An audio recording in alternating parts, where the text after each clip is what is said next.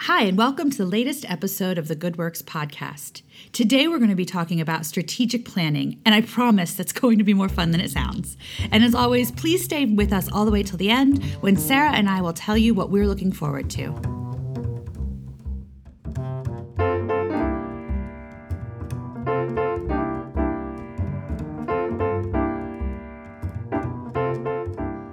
Well, hi, Sarah. Hey there. Welcome back from New Zealand. Oh, thank you very much. We loved following your trip. Yeah, it was amazing. Good. It's good to be back home, though. Is it? Good. Well, that took a lot of planning. So that's my segue into today's amazing conversation about strategic planning. Woo! Are you ready to take this journey? It's going to be so exciting. We're joking and we're laughing because typically when you mention strategic planning, eyes glaze over and people imagine long, boring processes that result in a binder that nobody touches again. Mm-hmm. But that is not strategic planning. That is simply a waste of time. Correct. Okay. Yeah. Strategic planning in an organization should create a document or create some kind of path that is really dynamic. It should be something that you look at often and refer to often, and it should really guide decisions along the way so that you make your way toward the destination that you set in that planning process. Right. Something that's living and breathing and that you can easily, you want to bring it out. You want to check off things. You want to, see how you're doing. Right. A metaphor that we use here when we're planning, and we actually do a planning process every 5 years, is that the strategic plan helps us decide on what destination we're heading toward. And we'll talk about, are we trying to make our way toward Paris, or are we making our way toward Orlando, or are we making our way toward Antarctica? Those destinations require wildly different packing strategies and travel strategies. So some of those would require a plane or a boat or a car, and a strategic plan helps you decide what are you going to build. Right. So every time we revisit this, what's fun about it is we get to really imagine a much more perfect future for the foundation, but more importantly for the community we serve. And then we take that vision of what's going to look a lot better, where we're going to see a much improved quality of life, and we say to ourselves, what steps will we take in the next 5 years to get toward that vision? And then we break it down even more to what steps will we take each year toward that vision. And since a strategic plan has room to breathe, one of the best things is the stuff that comes up along the way. Right. So do you want to talk about sometimes when something great pops up and we say, ooh, this is a great idea. Should we pursue it? Yeah. So I think the most recent example, and it's been on our work plan had been on our work plan for a couple of years, is just really defining what quality of life for folks here in the region looks like. And so we had things like research quality of life or reach out to a consultant and start talking about quality of life. But then we really dug into it a couple of years ago because we had all of these expectations on our nonprofits to kind of benchmark their work and to measure their work.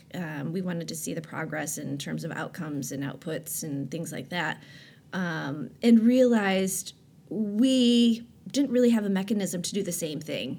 Right. We were holding our nonprofits that we fund to a slightly different standard than we were holding ourselves. Right. And that realization led us to take a pretty big step. Yeah. And we could see, just driving around in the communities that we serve, we could see our work. We could see Yes. the playgrounds or the after-school programs or, different things happening in the community, which is wonderful. But we really didn't know whether or not that was enhancing quality of life for folks. So what we did is we started working with a local consultant to really define what quality of life means, because we certainly could talk about what it means to us, but we really wanted to talk to the general community to get a series of measures in what makes their life, good here. And we really wanted that to reflect what local people consider important to quality of life. We didn't want to take a box off of a shelf from another community and say, oh, what's important to people in Portland or what's important to people in Atlanta? Because there's a lot of overlap. Humans have certain needs, but there are a lot of regionalization when it comes to quality of life because the kinds of people that choose to live in the Finger Lakes region, for instance, they must be okay with 4 seasons of weather. Right. Because we can't change that. So we wanted to make sure that we were really asking questions relevant to those of you who live here. Right. So that we're making sure to improve the quality of life that matters to you. Right. So some of the things that came up were, do you have enough access to the kinds of arts and cultural opportunities you want to participate in? How are we doing about taking care of our environment? Is that important to you? Does that enhance your quality of life? What about the economy? We know that that's always a struggle, and so we weren't surprised that some of those things were really, really important to people. So we really dug in, and we got a lot of information from our locals, and then began working with a team of consultants out of Austin, Texas, who had done her work here previously, to really dig in even further. And they created a tool for us based on survey responses, which we will be receiving sometime in May. That's right. We wanted to take a minute today to say thank you to any of our listeners that took the time to complete our survey. Mm-hmm. Nearly 1,000 community members took that survey. Mm-hmm. And so we have so much data to go through. And to put that in perspective, the team we worked with out of Austin said they've worked in much larger metro areas and gotten far fewer survey responses. Yeah. So kudos to the Finger Lakes region for being willing to share your opinions and your thoughts, because with every teeny indicator and teeny tiny piece of data, you're helping us get a much better picture of what's going on out there. And if you did complete the survey, thank you so much. But also, if you remember, at the end of the survey, you were we told you could donate $10 to your favorite charitable organization from among the list. So that means almost $10,000 being distributed to some of our local nonprofits. So thank you for that. Yeah, they thank you as well. Yeah. So the reason we're bringing this up today is to let you know that in June, we will be doing some work to figure out how to make some of the information public from what we've learned. But more importantly, starting in the fall, we will be working on our next strategic plan, our next 5-year plan. And we're going to be taking all of the results of that survey and turning it into action via our 5-year plan. Yep. And so we're not just going to put that information somewhere on a shelf, right, but instead, the survey information compiled with a lot of other macro data that was collected, we're going to turn that into action for you. So when you tell us what you need to have a higher quality of life, you're going to start seeing that result in some dedicated grant making here, and you'll be able to connect those dots. And we'll be replicating that same survey in about 5 years so that we can plot and see, did we make a difference? Is it better to live here? And we're telling you all of this because we're going to ask you, our community, to help keep us on course. Mm-hmm. You get to say to us, hey, how's that going? And what's going on? And I'd like to see more. We are your community foundation. Essentially, the dollars we spend, the dollars we grant, belong to everyone. Right. We all get a say. And this survey was our way of trying to make sure that more people than just those that are able to participate in our panels and volunteer and write grants and receive grants, that even more people are involved. So thank you. And we look forward to talking to you about this over the next couple of months. Yep. I would also encourage some of our listeners that work for organizations that have strategic plans to kind of look at it differently. Instead of the dread that goes into like the process, look at it with some excitement and some opportunity. And if you have a plan on the shelf, dust it off a little bit, and you might find some really exciting things buried in that plan. Yeah, this may come as no surprise to our longer-term listeners, but when we start our planning process, we are like puppies around here, wiggling and, tails wagging. It's exciting. It's a big day. For Sarah, obviously, it means maybe some new office supplies. For me, it means taking time to think big and think into the future, and that's probably between the two of us, like that is our joy. Yeah, okay. For sure. So, Sarah, with that in mind, what are you looking forward to in the next couple of weeks here in the glorious Finger Lakes? So this is a really special event that happens every year in Elmira at Wisner Park. Glove House, it's actually the 15th year that Glove House has been sponsoring their barbecue in the park. So that's May 23rd.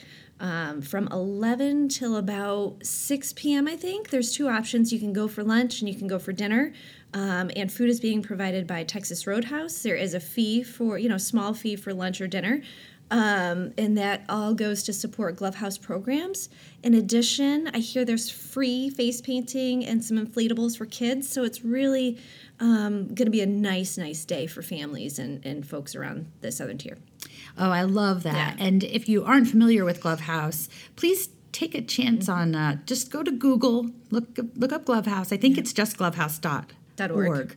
And take a peek at what they do. Yeah. It's remarkable. They're really helping the kids in our community, the teens particularly in our community, that in many other ways aren't thriving maybe through no fault of their own. And so Glovehouse picks them up and helps them. Yeah.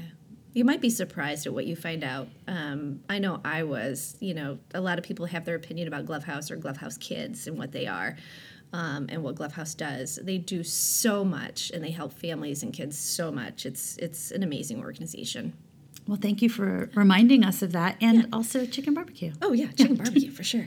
And Randy, what are you looking forward to? Well, okay. We are recording this at the tail end of March, which...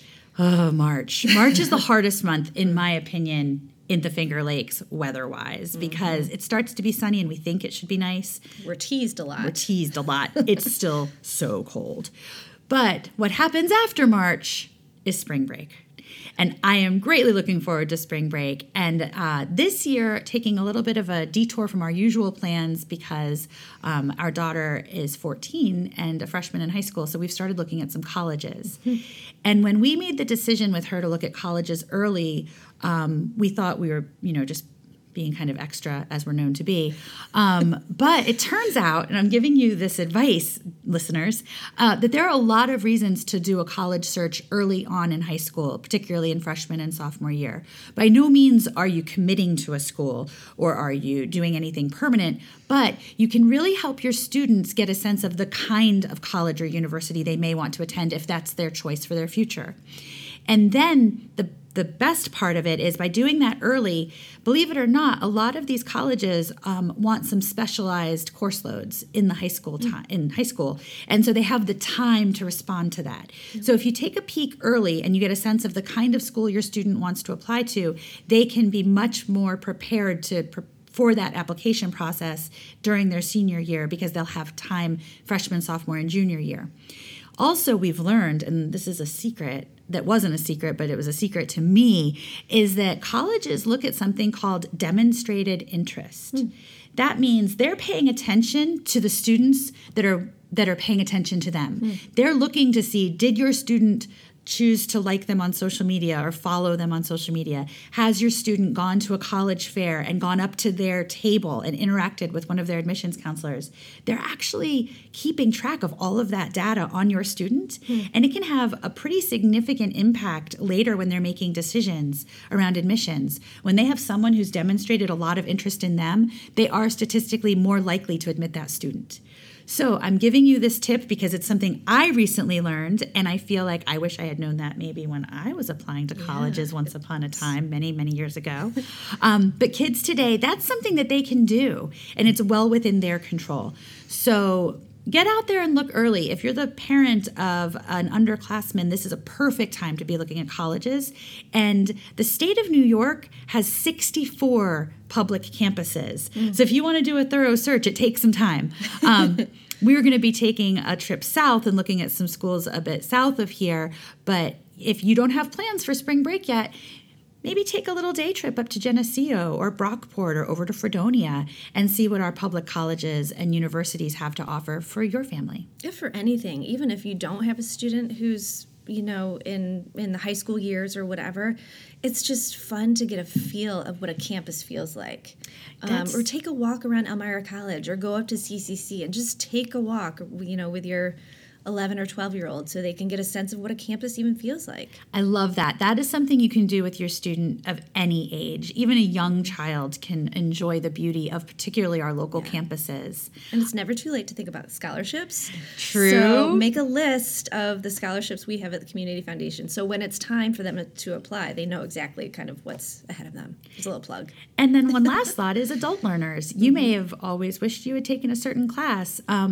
It's never too late to even just take that one class that might open you up to a whole new world. Yep. So thank you, Sarah, for this conversation. Oh, that's been great. I've enjoyed it. So for those of you who listen to us often, thank you for sticking to the end, as always. And if you are new to us, we really appreciate that. Thanks for finding us and taking some time with your community foundation.